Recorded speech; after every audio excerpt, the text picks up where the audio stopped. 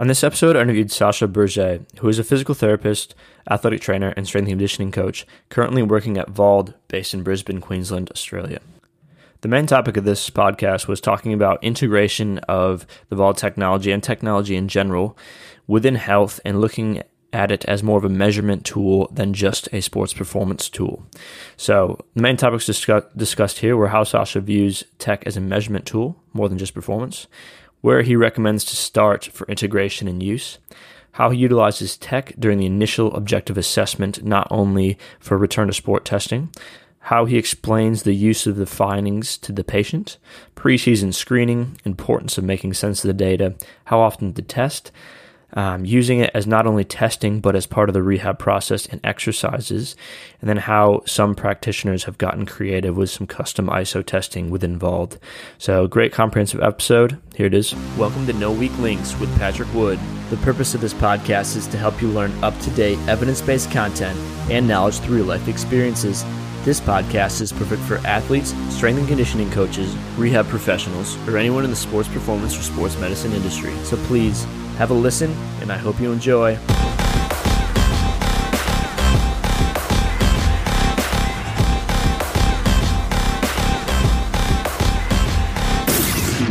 Welcome to No Weak Links. I'm your host, Patrick Wood, and today I have on Sasha Birge, who is a physical therapist, athletic trainer, and strength and conditioning coach working for Vald, currently based in Brisbane. Thank you for taking the time to be on, Sasha. First off, we'll get you to do a little intro on yourself, and then we can dive into our main theme and go from there. Yeah, absolutely. I think I haven't been in this position before. I've heard a lot of people do this, so I got to go through the cliche failed athlete story, and so I think that was part of what's gotten me to where I am. I think the one lesson I learned early on was I wasn't going to be sitting at a desk. So, I mean, maybe we keep this whole conversation short because sitting still is difficult for me.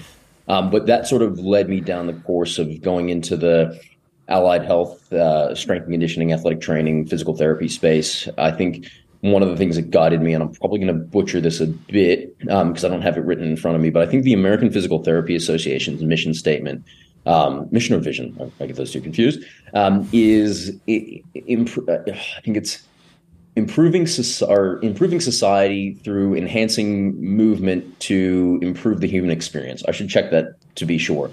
But essentially, I'd interpret that to mean improving people's lives through movement. And so to me, being able to move physically has kind of afforded me all the things I like to do. And that sort of driven me down this path of chasing the physio route. So yeah, I guess, I don't know how that answer is, but. Yeah, no, perfect. Yeah, it's good. Yeah. And having that physical therapy, athletic training, strength and conditioning combination of seeing rehab and performance and movement all through different lenses and merging it together I think that's a big thing as well. So, obviously once you graduated, done a couple different things, but working at Vald the last couple of years, using the technology, which has really expanded and gone through, a lot of different ways, especially in the sports performance realm, but it's, obviously what you're working with now is a lot of the rehab health space. So, I guess one thing, our main topic today is, utilization of that tech as a measure, and then talking about the measurement, in more of a broad approach. So, when you kind of talked about this topic, it was resonated with me as, I think a lot of people do look at this purely from a sports performance way. And so do you want to just chat a little bit about, how you think about using the technology and how you try to explain it to customers and patients? Yeah, absolutely. I think I've been afforded a great opportunity to be here and be involved in this sort of thing. And I think we're lucky because people really idolize sport. And I think athletes are looked at as sort of the pinnacle of human performance. And so if an athlete is doing something around physical performance, anyone's going to want to do it. I don't know if it's a great analogy, but I kind of think that if you had a car and you had to take it to a mechanic, and there was two mechanics nearby, and one just worked on your average car, and the other one worked on race cars or had a background in the F1, you kind of say, well, they've dealt with the pinnacle of performance in automotive. I'd want to go there. And so I think being able to say that we've provided some measurement solutions to those organizations has really gotten people on board, because simply people want to be in a position where they can use some of the same equipment that those at the elite level of performance are using as well.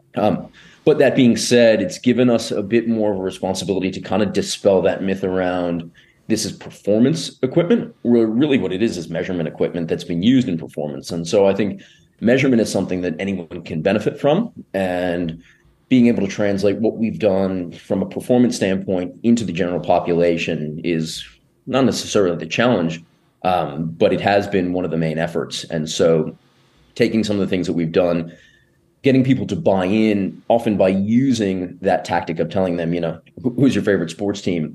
They're the ones who use this as well. People might get a little bit more interested in it, and being able to show them some normative data around what their favorite sporting organization might do. So, do they want to know how high someone in the NBA jumps on average? They could look that up using some of the normative data sets we provide. And ultimately, I think anyone is looking to improve adherence, and so it's just another tactic to do that. I hope that sort of answers that question.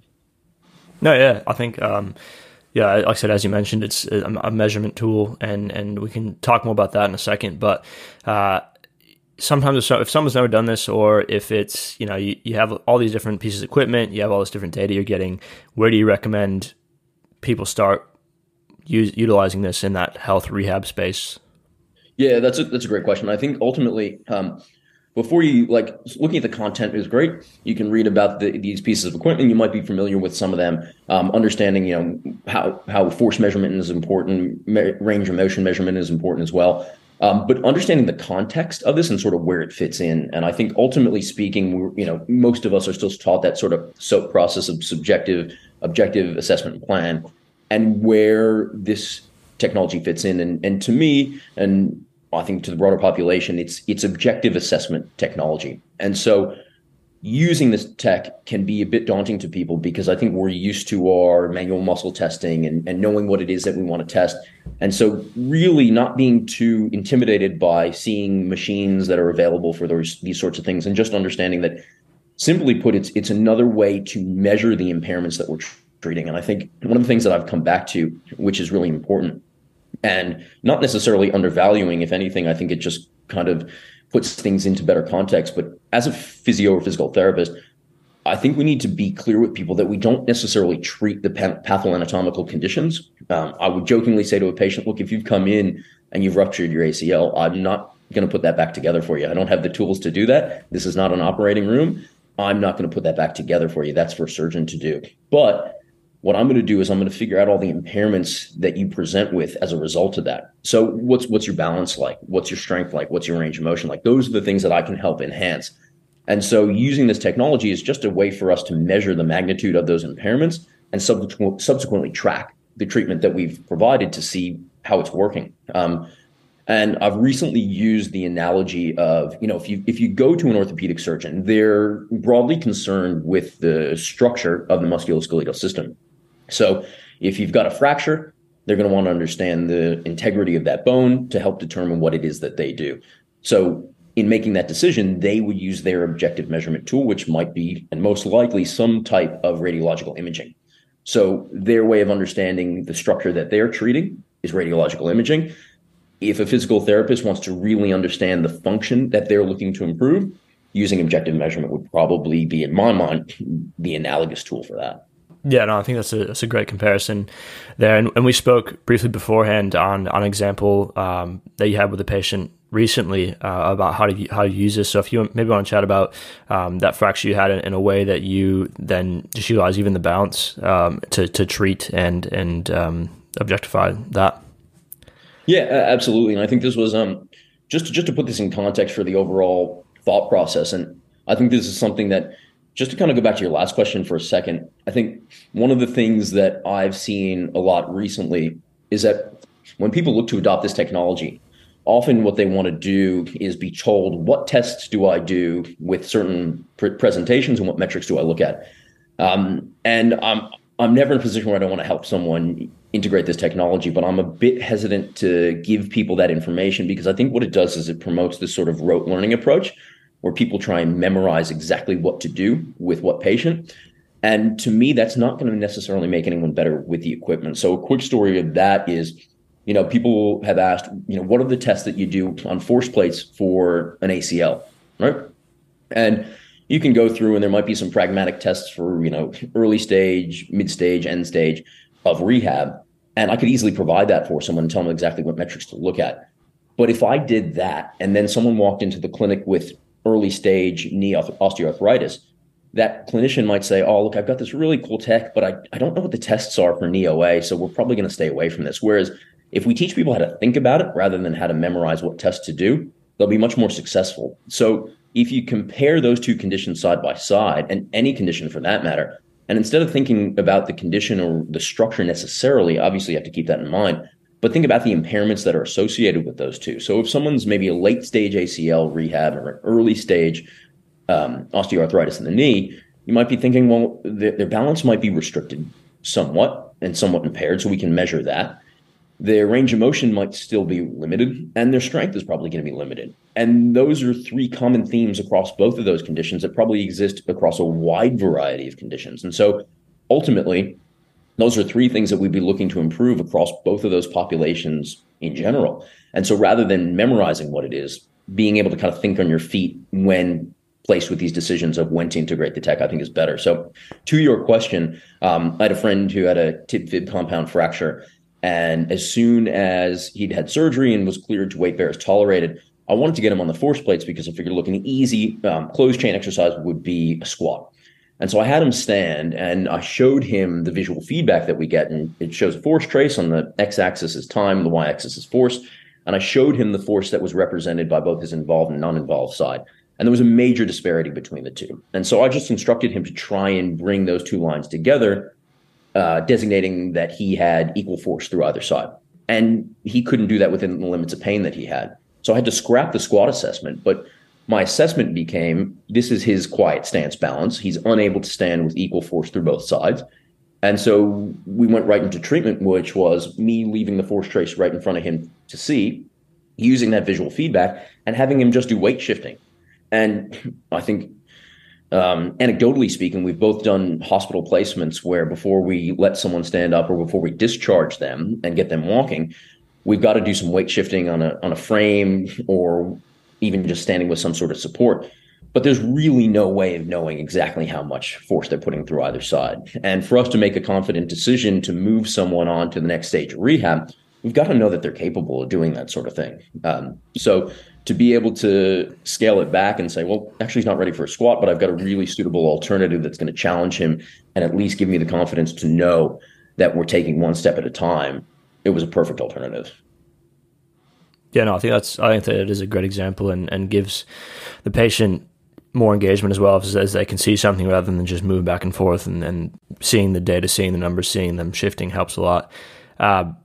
You've talked a lot before too of when we've spoken about how you use that as part of the assessment, and instead of just you do your regular assessment on the table doing whatever you usually do, but how you've incorporated that more within the assessment. Do you want to maybe expand upon that, or if you have any more examples of that, instead of only doing that for performance or only doing that for your late stage return to play criteria, how you even use that earlier on as soon as they come in? Yeah, I think, look, there's multiple ways you can do it. I think ultimately, when it comes down to it, there's a couple reasons that you would do it. One, in that process, when we're having our initial conversation and taking a subjective with someone, they're telling their story. While they're telling that story and we're asking questions, in the back of my mind, it's always about formulating what I want to test objectively. So if somebody comes in and they tell me, for the past couple of weeks, they've been having trouble bending down to pick things up off the ground, I'm starting to think just from an anatomical standpoint, what structures are involved in that? What could be the difficult part about that? And I'll ask more probing questions as we go, but I'm thinking you've got to get flexion in those joints of the lower body. So I still haven't determined, is this a kinematic, let's say for basic terms, a quality of movement issue, or is it a kinetics or forces issue? Are they weak? Are they not able to produce that force, or are they restricted in their range of motion? And so I might ask questions in terms of, are you feeling pain getting into that? Are you having difficulty getting into that position? Which those questions themselves will guide how I choose my selection of which tech I use. So I might be more concerned with the quality of someone's movement. And so I might use the motion capture system that we have to say, well, let's just see the quality of movement before I look at, let's say, the quantity, if you will, or the forces underlying that. So in that subjective assessment, trying to determine what would be most applicable, objectively speaking. And going through that process, trying to understand what I think would be most valuable in terms of what objective information will tell me about this person's condition, what will likely yield information that I can use to make my treatment decisions, and what's something that I can actually articulate to that patient so they understand I'm not just using this cool tech because I want to impress them, but because it's going to give me some valuable information that I can then translate into a valuable treatment outcome and show them that hopefully their perceived outcome or how they feel, which is ultimately what drives them in the first place, will correspond with the objective measurement data that we're gathering. And there's a number of different ways to do that. But I guess, for example, if you look at someone with early stage frozen shoulder, if they're starting to lose range of motion and have a bit of pain, I'm certainly not concerned about strength. They might say, I'm just having trouble, reaching my head to wash my hair. So I'm not necessarily concerned about abduction strength at that point. I just want to see, are they capable of doing it? So before we even look at strength from an objective standpoint, we might be into range of motion. And I think anecdotally speaking, from a physical therapy standpoint, we're usually asked to assess range of motion first, right? Before you even test strength, you've got to make sure someone's capable of getting into those positions. So without coming to, I guess, choose a real good example, although if I had to pick an example, I think it's the person who talks about, having instability, for example, right? I might look at the quality of their movement first before I look at their strength. So I might say, let's see how you bend down. And, you can use force plates to do a squat assessment. And it doesn't have to be a very clinical, squat with a bar on your back, like a back squat, or squat with your hands on your hips. I can have someone stand on a set of force decks and say, look, I just want you to demonstrate that motion that you do when you go down and pick up your young child, someone who's a new parent who's been picking up a child off the ground. They may not have squatted that low in years to pick something up, and all of a sudden they're exposed to this movement quite a bit. I can say, look, just demonstrate that for me. I can put something down. How much does the baby weigh? Let's grab a kettlebell of a similar weight. Let's try and reprovoke or recreate that scenario that causes your symptoms to be provoked, because that might yield some sort of objective result that may be tied to, the underlying driver of your symptoms. And if we can figure that out and then provide some sort of treatment intervention that corresponds to that, the patient will understand exactly why we did that, and they'll buy into that whole idea. So that's probably not the best example, but at least something I can think of offhand. Yeah, no, I think that's good. I think, it makes sure that the patient understands why they're doing it, as you mentioned, and tries to make it as relatable as possible and explaining the process of it and the why. So I think that's all important. How do you go about, though? I know you mentioned about how you choose those tests. Where do you go and how do you reason through trying to make it as simple as possible and not too complex, looking at which determining how much numbers do I look at, how specific do I want to get, how many tests do I really want to do? What's your reasoning through there? Obviously, time is going to be a thing that what level they want to get back to of function, et cetera. But do you have any other things that you're looking at there of trying to get the biggest and most important things and ways that clinicians and other physios and other practitioners using this can reason through that?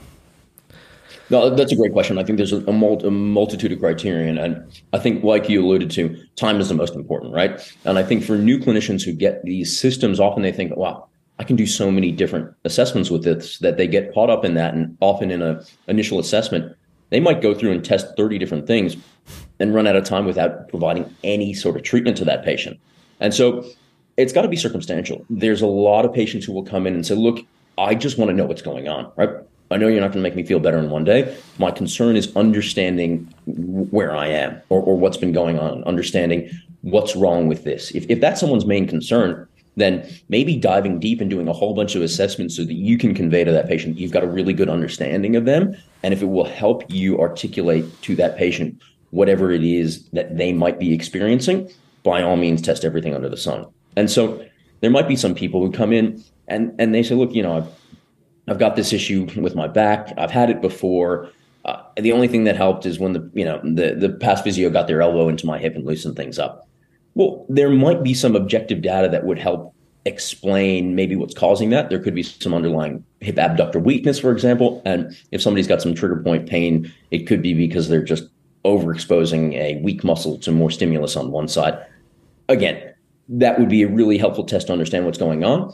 But that patient might say, look, I just told the physical therapist what's going to make me better. I know exactly what I want and what's going to make me feel better when I walk out of here. and they've got me on this, unusual piece of equipment that I don't think is going to make me better.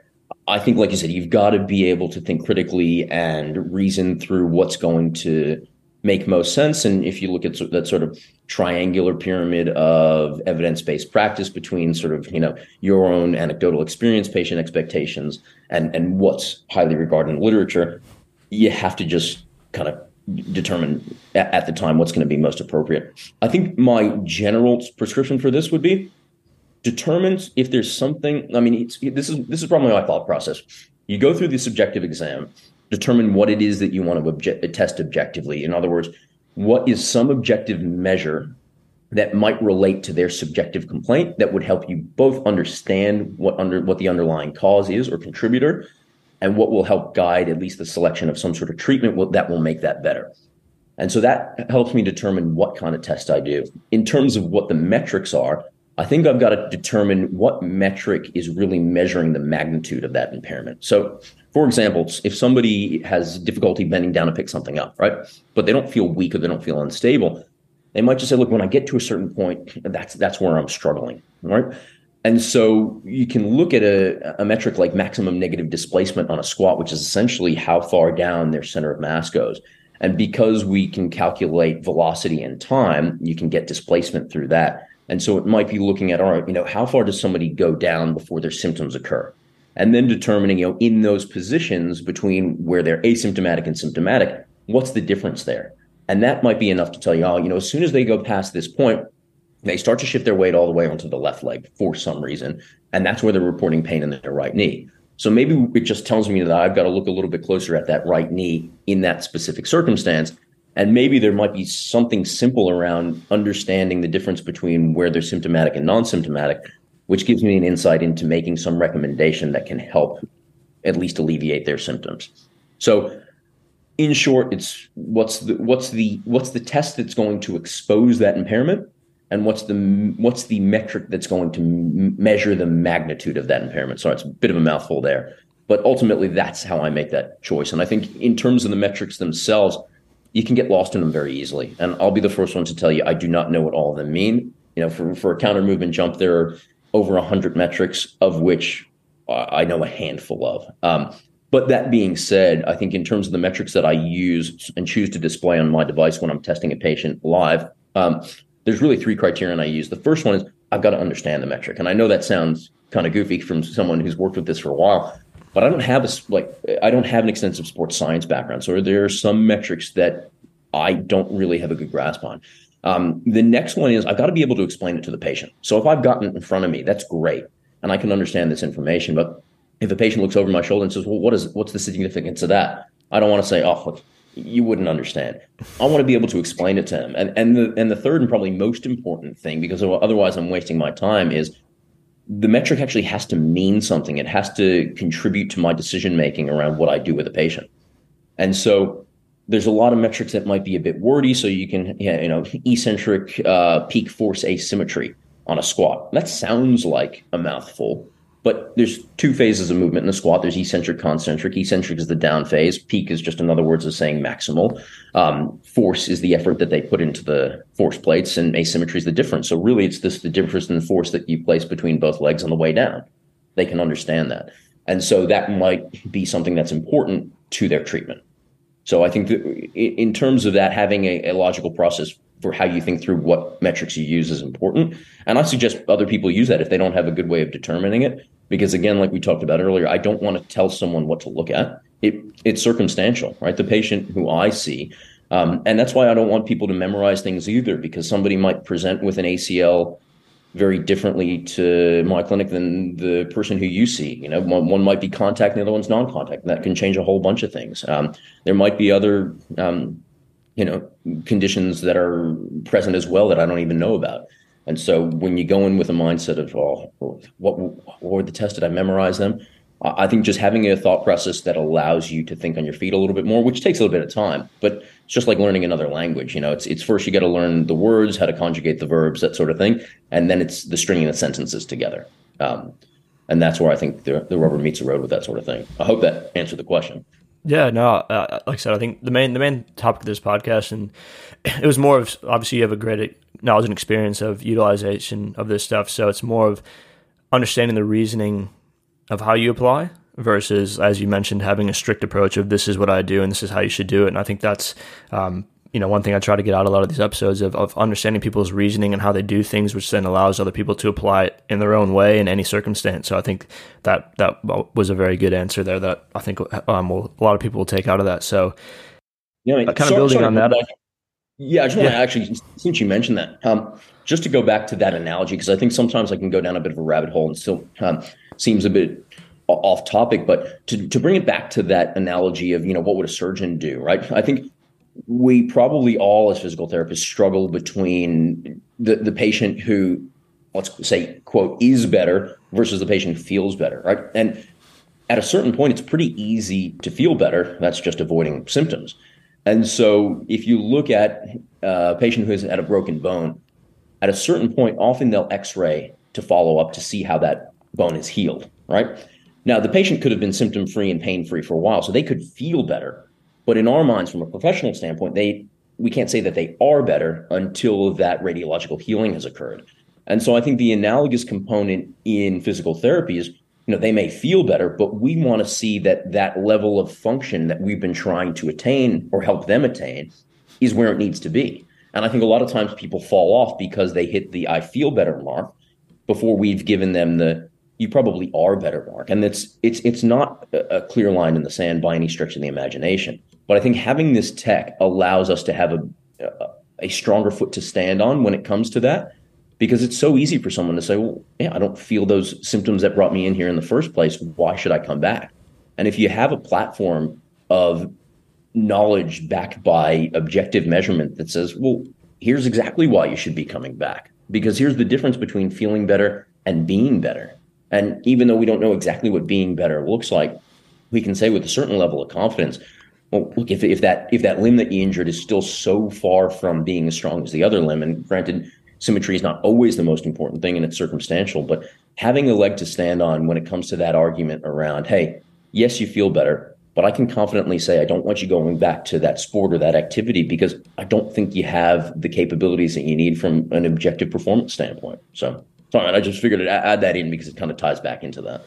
No, yeah, that perfect. That actually kind of goes into the next question I was going to ask of, once you do that initial assessment and you have that, how do you go about, or how do you reason through, how often do you retest? What are you looking for in the retests? How do you explain all right, this is where you are now, here's what we want to do, and then this is why we're going to retest, and going from there, I guess. How does that process look, and how do you reason through that?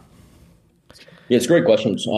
I think there's definitely, like most of these questions, there's obviously no right answer to it, but I think using limb symmetry index is often an easy thing to fall back on.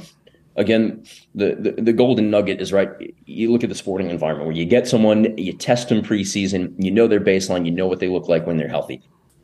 That's the dream, right, to know that.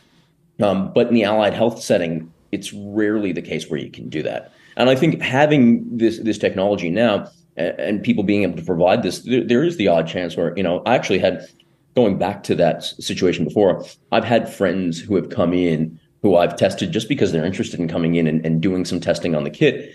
And it just so happened that one of them who got injured, I had their baseline data, which was awesome, but it's rarely the case. So falling back on limb symmetry indexes, I think, is important. And then in terms of what you do next, I think the same way we periodize our exercise program, you can kind of periodize your testing in terms of what test type you select. So very simply, I might start from a lower extremity standpoint with a certain class of injuries with a squat, right? It's a really nice movement that will probably yield a whole bunch of information that I can use to treat, right? So we take that example of maybe a non-contact ACL, and I've seen this quite often, and I think this is a really good differentiator between why use the tech and why not. Classically speaking, somebody has a right knee ACL non-contact injury. They've had their scans. They're going to do some prehab before surgery. If I don't have something to objectively measure their capabilities, I'm just thinking right knee, got to make it stronger, got to improve the balance, got to improve their range, right? But often those people will come in and on a set of force plates, they may squat. And when they squat during their eccentric phase, they'll actually shift towards their uninvolved side because they don't want to go into a more flexed or more compromising position or position of more pain. So on that eccentric phase, it will be skewed in favor of the uninvolved side, but they're often happy to push up off that leg. So when it comes to their actual squat and what I need to improve, it's not just strengthening that leg from a squat pattern standpoint. It's actually understanding that eccentrically I need to load that involved side, but concentrically they're just fine, and I might actually want to focus on the other side. So taking a simple finding like that, where the eccentric and concentric asymmetries are not in line, that to me gives me a great way to choose an exercise from there. I might do a single leg stand to sit on the involved side, have them switch legs, and then stand up on the other side. So we're already addressing that main factor, that main impairment that we've assessed immediately. And then with that squat, as soon as they've hit those markers of their limb symmetry index, I might be going into then a squat jump, where what I'm doing is I'm actually adding velocity just in that concentric phase, not in the eccentric, because like we said, that often can be a bit more provocative. So they've got on a squat jump as much time as they need to get down to that point where they want to begin their jump, use as much velocity and force as they'd like just to clear the ground to achieve a float phase to make it a jump and not a squat again. And then they land nice and soft. And so I might go from a squat once they hit their limb symmetry index, and obviously not just from an objective, but from a subjective standpoint, they're not reporting pain. Happy to progress them on to something like a squat jump. If they're okay when it comes to adding a little bit of velocity in that concentric phase, I might then make it a counter movement jump. So then they've got velocity both in the eccentric and the concentric phase, starting to utilize that stretch shortening cycle a little bit. And they're going to obviously hit a greater potential. And I think it's not a coincidence that more force will be applied, and everyone likes to see progression in their rehab. So when you can show a patient that when they go from a squat jump to a counter movement jump, they're likely jumping higher, helps them. It makes them feel good, right? You certainly wouldn't want to do it the other way. And even in the order of an assessment, if you did a counter movement jump and a squat jump, a patient might not know inherently that what I've just done is remove the main driver, which is that stretch shortening cycle. And so if I show them the data, even just in that order, not telling them that one is obviously going to provide more power than the other most of the time, they might be discouraged. And so choosing your tests that add some level of difficulty or add in some other variable that you haven't exposed that patient to helps determine what order you go in. And there's no right or wrong with that. It just depends on what you're doing. So just that example of that sort of lower body battery, which is, I would say a squat first, maybe then a squat jump, then a counter movement jump. You can even add in a Balakov jump, which is counter movement jump with their arms involved, because that will probably improve performance and make it somewhat more applicable to their sport. Because I would say most athletes who jump don't jump with their hands on their hips. So that's probably a very quick and easy example of it. But I would say between the limb symmetry index and the variables of the actual test types themselves, that's probably how I'd make that decision. But yeah, probably without having a specific example, that's kind of the general framework I would use. Yeah, no, and with that, I think it's a good point too. You mentioned obviously time is one of the biggest issues a lot of the time, whether that be in the clinic or even with an athlete. Sometimes you want to have as much time in a sports setting, and you mentioned utilizing those even as exercises. So you're testing and seeing live feedback and getting objective data, but that still might be that might be part of the rehab. That might be a rehab exercise that you're doing these while you're on the force plates just to get data. Is that something you do often, or do you want to expand upon that topic? Yeah, that's a great point as well. And I think often we see the tech and it's considered assessment technology, and only one of our systems at the moment has a training feature on it. But I think training or treatment and assessment are not necessarily very different. It's just how you look at it, right? So a squat can be as diagnostic or assessment oriented as it is treatment oriented, right? Whether I'm using it to provide feedback that I then use to make a decision, or if it's just I'm giving it to that patient to make them stronger, right? They're really the same thing, just in a different context. And so often what will happen is, for example, like just to skew away from the force decks for a second, but I've had patients who recovered from hamstring injuries, and putting the live force trace in front of them when they get an Nord board, whether they're even just doing isometrics. I think one of the difficult things that we see is someone's inability to determine how much force they're putting through either side, because we don't have an internal way of measuring how much force. We measure in effort, right? So if you've got an injured side and a non-injured side, right, an 8 out of 10 effort on an injured side and an 8 out of 10 effort on a non-injured side might feel equal to you, but that's just the intrinsic sensation that you get. It's not the output. So an 8 out of 10 effort on an injured side might produce only 50% of the force that an 8 out of 10 on the non-injured side does. So if you are on a leg press machine and you think, all right, they feel even because I'm putting the same effort through both, I've still got no idea how much force you're putting through either side. And so often being able to provide that force trace for someone while they're doing their repetitions is invaluable. And so it's tougher with your quicker ballistic movements on force plates. So if it's a jump, it's probably hard to do because you can't get that feedback and make a decision around it quick enough to change when you're adding velocity to your movements. But by all means, I can do it with a squat. I can do it with the Nordic hamstring assessment quite often. We could do it with isometrics as well. So a patient could be in any position and I could use the iPad or even their phone if they wanted to. And so often I will put them in a position like that. I think a common application for that is, your classic tendinopathy isometrics, where you might have someone doing like a seated calf raise or seated plantar flexion on the force plates where they're in a seated position, like a typical seated calf raise apparatus, but there's a bar with either J hooks preventing it from moving or something making it an immovable object.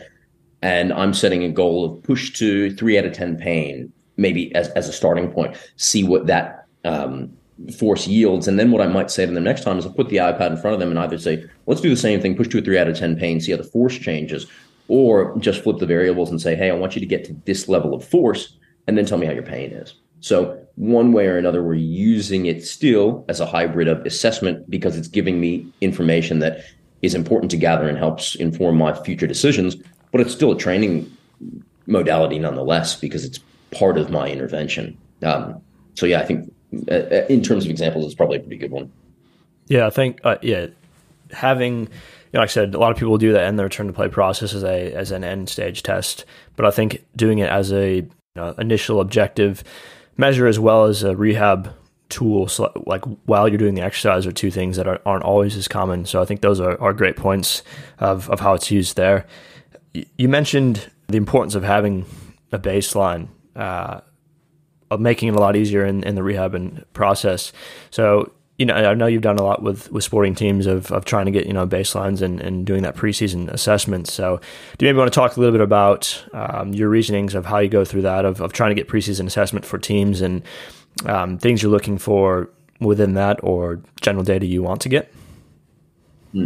Yeah, absolutely. I don't think this has been said by one person. I couldn't quote them, but I think one of the important things that I've heard, and probably a lot of people have said it, but it's really resonated, is that if somebody gets an injury, presumably we've got to get them back to where they were and better. Because if they were in a position where they could get injured, ideally they weren't strong enough or they weren't robust enough or they weren't in a position where they were able to handle whatever the stimulus was that caused that injury in the first place. So at least knowing where they were, presumably at the time of that injury, gives us confidence to say, all right, we've got to get back there and more. Now, granted, it might be a bit more reliable in a sports team when you've got a population who's fairly well trained and a baseline might actually be representative of their maximal capabilities. When it comes to baseline in the general population, I think it's great to have because, like we talked about in that previous question, when you want to tell someone, all right, where are they, right? Do you feel better? Maybe. But are you actually better? And again, that's not something that we can answer with concrete certainty, but to say, look, often, and you put it in, if you put it to a patient and say, look, let's say 100% is where you were prior to this injury happening. It's one of the questions I probably ask almost every time in an initial assessment, often in a lot of follow-ups. I would say if 100% is where you were beforehand, right? And you had to tell a friend of yours where you are now. If you're saying, oh, look, I feel like I'm 50%. I feel like I'm 60%. I want to know that. I want to know where you feel like you are. And I want to know, let's say, Pat, you said to me, look, I feel like I'm 60 to 70% better. My follow-up question is, of that 30 to 40% remaining to get you to 100, what do you attribute that to, right? What in your mind is going to get you better? Because I can do all this testing and I can see that in my mind, you've got to get a lot stronger. You got to improve range of motion, right? But your main complaint might be, look, I just want to be out of pain, right? Or I just feel really stiff. I don't want to feel as stiff anymore. And so in meshing that understanding of objective data that I gather with a patient expectations, the two might be completely different. So there's no reason that you can't address them both, but I think it's important to understand both. And I think in the absence of having baseline data, I think where we're going as a profession, both in sport and occupational sciences, is we're starting to understand more and more what the physical demands are for certain activities, that whether we have the baseline data or not, we can still understand what the metrics are or what the criterion are for a certain person to return to a certain activity.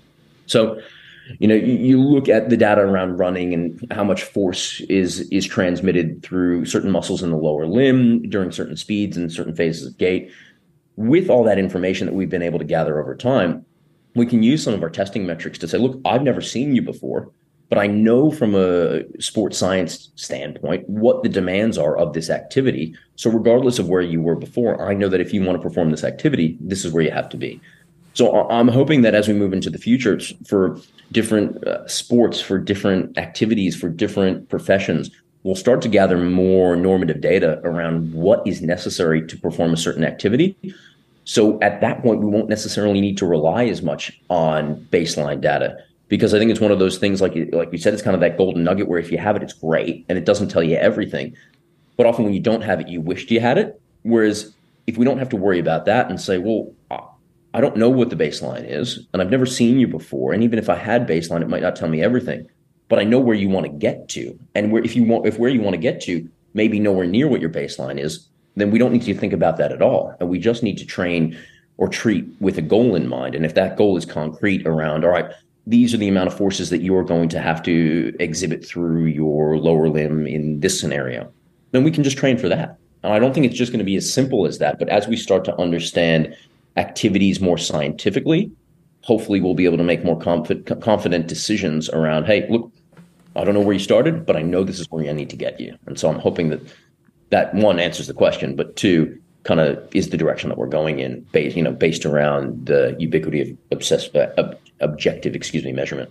Yeah, and that answers it well. And you mentioned trying to get back to at least, or probably better than the original level they had, and trying to pair up with, what level do they need to get to for specific activities.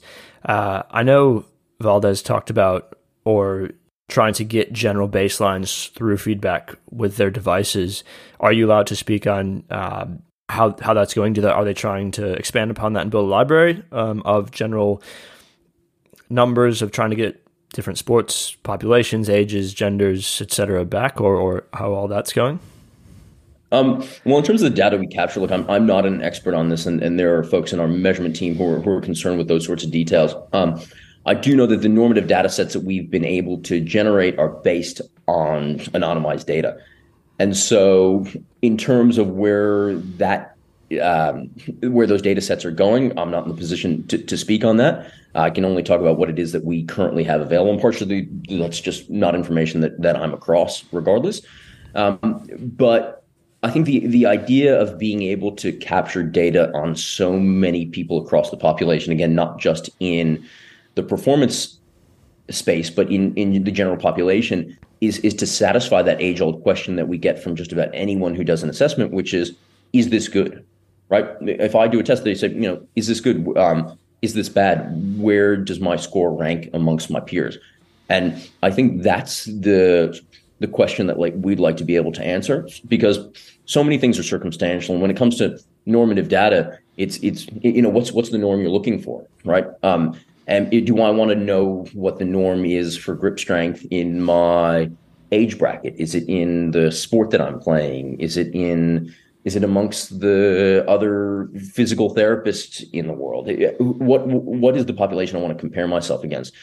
And I think the hope is that as we start to get more and more data and understand the background of the populations that we're gathering data on, it would be to provide those answers that we're talking about and make information available to clinicians so that they can make confident decisions. And I think that's really what it comes down to, is that, it's not just having data for the sake of having data, but it's for having data so that, one, we can answer that question. And I think that question really informs the patient and it gets them to buy in. And if I get a question from a patient or anyone who does testing who wants to know that, it tells me that they're bought in. They want to know the answer because it has a significance to them. And if they can say, all right, well, I'm in the 40th percentile and the 30th percentile, I've got a bit of work to do. If knowing that number is going to drive them to be motivated to improve, then it's really, really valuable. If knowing that they're in a great space and it gives them satisfaction around the fact that they've attempted some intervention or they've added exercise into their life and they've actually seen an improvement in their standing, if it reinforces the good behavior, absolutely.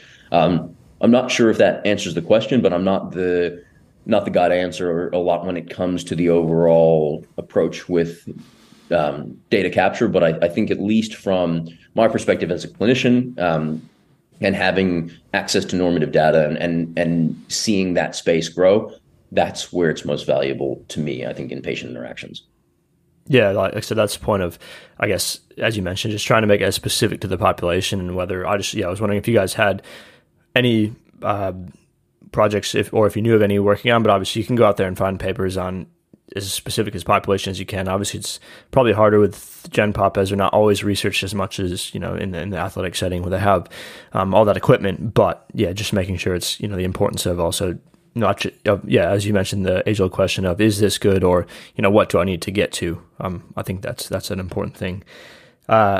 You mentioned a lot during this as well of not only, I think a lot of times when people think of this, it's, okay, they have to hit a certain jump height, they have to hit a certain strength, they have to do certain things. But you mentioned too a lot about movement, how they move, do they have ranges of motion, things like that. Do you maybe want to expand a little bit more on that? Because I know you guys have even added in the video with the counter movement jump now, so you can watch the counter movement jump. Because I guess a lot of times some people might say, oh yeah, this sweet, they can produce that force, they can jump that high, but that their jump is they're compensating majorly on different things. So while they're still producing it, it's not producing it in the right way, or while they're doing this certain movement, they might have this strength, but they're not getting it the right way. I guess, is there ways that you try and look at that and also utilize this tech, not only for the performance, jump height, strength, etc., but the movement capabilities as well? Yeah, I think there's probably two main reasons for that. I think you bring up a good point. I think first is, one, as practitioners, we're not just concerned with quantity, we're concerned with quality. And even though that may not be as tangible, it's one of the languages that we commonly speak in, right? And even without this tech, I think especially without using this tech, we're going to be extraordinarily focused on quality of movement. And so where we can provide feedback in that space, it really helps. I think the ForceTech Vision feature, with which you're alluding to, has been an absolute game changer. It's probably one of my favorite, if not favorite, features on any system that we have. And I think the reason that is, one, it's just cool to begin with, and it's helped me understand force traces a little bit better. But when you use that feature, there's really three layers of data that are being presented. And first is the force trace. And the force trace is easy on first hand to grasp, because as soon as a patient steps on a set of force plates, I will show them essentially what it is that they're doing, right? I'll show them what the blue line is, representing the force to the left leg, orange line representing the force to the right leg, and the white line, which is cumulative force. I have them lean back side to side so they can see those lines move reciprocally, so they understand what that force trace signifies. But as soon as we've done a couple tests, all they see is a whole bunch of lines put together, and it looks like to them an unusual EKG, and there's not much to interpret there. And so that kind of goes out the window once they've done their movements. And the next layer of data is the actual numbers or the metrics that we see. And those are helpful because they give me a lot of insights, and I can understand them and I can try and articulate to a patient. But a patient doesn't see themselves in numbers. They see themselves in movement. So once I kind of go over the force trace and say, all right, Pat, you did that counter movement jump. If you notice, that blue line is constantly above the orange line, meaning that there's more force placed through your left leg. You can say, all right, well, I feel like I did more on my left leg, but it still doesn't tell me what phases that force disparity occurred in. So then I can go to my metrics and see, all right, what's the actual magnitude of that? But then if I really want to convey it to you in a way that you can understand, I flip over to the video and I say, well, Pat, remember we said that on that eccentric phase of your jump, or on the way down, you really put more force on the left side. If I scrub slowly through that video and you see yourself doing that, it's just a much more tangible means of feedback that you can then take and say, all right, well, yeah, I know you said I put more force through there, and you explained it was 20% more force, but now I can actually see at what point I start to shift towards that side. So that sort of feedback of results from a motor learning standpoint is really, really helpful for you to then take and then apply when we test again. So that kind of goes back and forth between that assessment and treatment, where I've showed you what it is that you've done, provided a really helpful feedback tool where you're not just seeing numbers, but you're seeing yourself. As soon as you go back and perform that movement again, you actually have an understanding of what is it that I was doing, and what is it that I have to do to help kind of rectify that. And so I think that's been just a game-changing feature to have. And that being said, on some of our other assessments, it's still worth always looking at the patient when they're doing it. I mean, some people have been more autonomous, and I've heard of people, setting up a set of force plates and teaching their athletes to go in on their own, select their name, do their jump. And that's all well and good. And I think increasing athlete and patient autonomy is paramount, and I applaud anyone who does that. I still think whenever possible, using a critical eye regardless is always helpful. And so not losing that personal aspect of care where you're actually still analyzing everything that's going on. If that sort of touches on what you're getting at. Yeah, 100%. Like I said, as you mentioned, it, having that coach's eye too, and not just only going off of you scored this and then that's it. That's all I wanted to do. I think that's something important that you touched on there.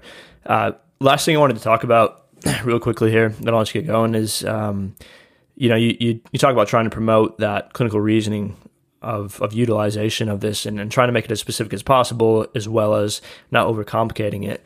They have that custom ISO testing feature on a lot of these pieces of equipment you guys have. Do you want to maybe expand upon that and some ways that people or different clinicians have tried to utilize this stuff that isn't always one of the main selected tests, or ideas that you guys have originally had, and how that you can get a little bit creative with it as well? Yeah, absolutely. So I think the unique thing about the force plates, unlike some of the other devices, is on the other devices, the force trace is fairly simple. You've got force on your y-axis and time on your x-axis, and usually we represent it with a green dotted line, which signifies the rep detection threshold. As soon as you cross that with a certain amount of force, a repetition has been detected. But that's usually with your isometric testing. On the force plates, because it's not just isometric, you actually have to provide a force trace that mimics a certain movement or a certain intention for repetition to be detected. Luckily, like you said, with isometric testing, it's a very, very common or very simple force profile, where you have a constant bit of force, which is usually the limb or the body part that's in contact with the force transducer, or the force plate in this case. You see a spike in that force, held for a certain designated period of time, and then it drops off. So it literally almost looks like a table. And there's a lot of different reasons that people want to test isometric force in different positions. If you want to isolate a certain joint, or you want to isolate an intended movement, it's a really easy way to do it. And so we found out that people really, really want to get creative. And I think probably the most notable with this would be some of the work that Alex Natera does down at the New South Wales Institute of Sport. And he's become a stalwart for this, and people around the world have kind of gotten on to what he's doing. And he's been a phenomenal advocate for using the systems for understanding the isometric capabilities that somebody has, because I think isometrics are one of those classic training modalities that if you don't measure them, you've got no idea really what someone is doing from an effort standpoint.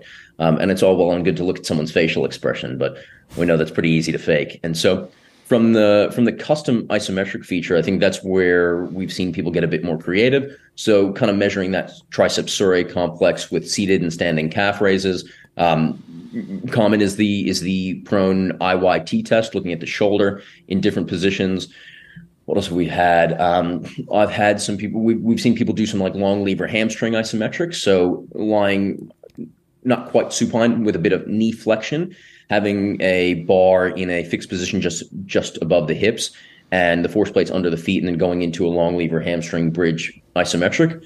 That's been pretty helpful for some people to look at isometric hip extension / hamstring strength in some of those critical positions. What else have we had? We've had some people do For example, like a hip thruster. So looking at sort of end range hip extension strength, we can do that both double and single leg. And I think for some people who may ascribe to that sort of force vector training for sprinting, for example, and want to look at, because you can't really isolate glute strength with it necessarily, but you might want to look at just pure hip extension strength. We can get people basically in a upper range hip thruster position. So you can imagine sort of hip at 0 degrees extension, knees 90-degree flexion with the force plates under the knees, and then a bar above the hips, and kind of doing that hip thruster movement into the bar, and the majority of that force being emanated through the force plates. That's been a good way to look at it. So those are probably the most common ones that I've seen. But like you said, people are getting creative with different things. I mean, I had someone who does calisthenics come in and want to do a handstand on the force plates for whatever reason. I'm certainly incapable of demonstrating it, but it's something that they wanted to see. So we didn't do it as an isometric test. They could have. For them, what we ended up doing was actually an isometric push-up test, where I put the force decks under a rig with a bar that was just loaded with weight. And essentially what I had them do was do a push-up into that bar, which was presumably immovable. And so rather than a 1RM chest press type assessment, and I'm not saying by any stretch of the imagination that they're the same, but if you just want to look at max force through that pressing position, it might be a nice, suitable alternative that's easy to do with a lot of people and probably saves a bit of time. But again, I'm not staking claim that it's an equal alternative to a bench. But yeah, that's probably the most common that I've seen so far. Yeah, no, great. I think that the episode covers a lot of how it's, again, utilized and the reasonings through how you utilize it. So I think that a lot of people take away some great points from that. So thanks for taking the time to be on. If you want to just share, where people can get in contact with you, Vald, where you share information, and then I'll put those in the show notes. Yeah, thanks. And I appreciate you having me, and it's always good to talk about this. And I like when people fire questions at me because it's got to make me think. And I use this stuff all day, but I certainly need to be able to articulate this information if I'm any good with it. In terms of where to find me, I'm always happy to field emails. My email is just my first initial s.birge@vald.com. Be happy to answer any questions. And I have made a professional Instagram page. Probably kind of corny, but it's sports_rehab_physio. And I've tried to highlight some of the stuff that we utilize the tech for. You'll quickly find out that I'm not a social media guru by any means, but trying to just put some information out there that might help people, both of the general population and of a clinical background, sort of understand what we do from a testing standpoint and where it fits in. And I'm always happy to discuss this sort of thing, share my opinions, and more importantly, love to hear from any other people who are interested in adopting tech or have experience with technology in clinical or sports performance practice. Perfect. Thanks again. Thank you very much. Yeah, thanks, Matt. Appreciate it. Thank you for listening to No Weak Links. If you'd enjoyed the show and could leave a review on Apple Podcasts or Spotify, it would be greatly appreciated. If you're interested in any other content I put out, you can follow me on Instagram @CoachPatrickWood or Twitter @CoachPattyWood. Thanks again for listening.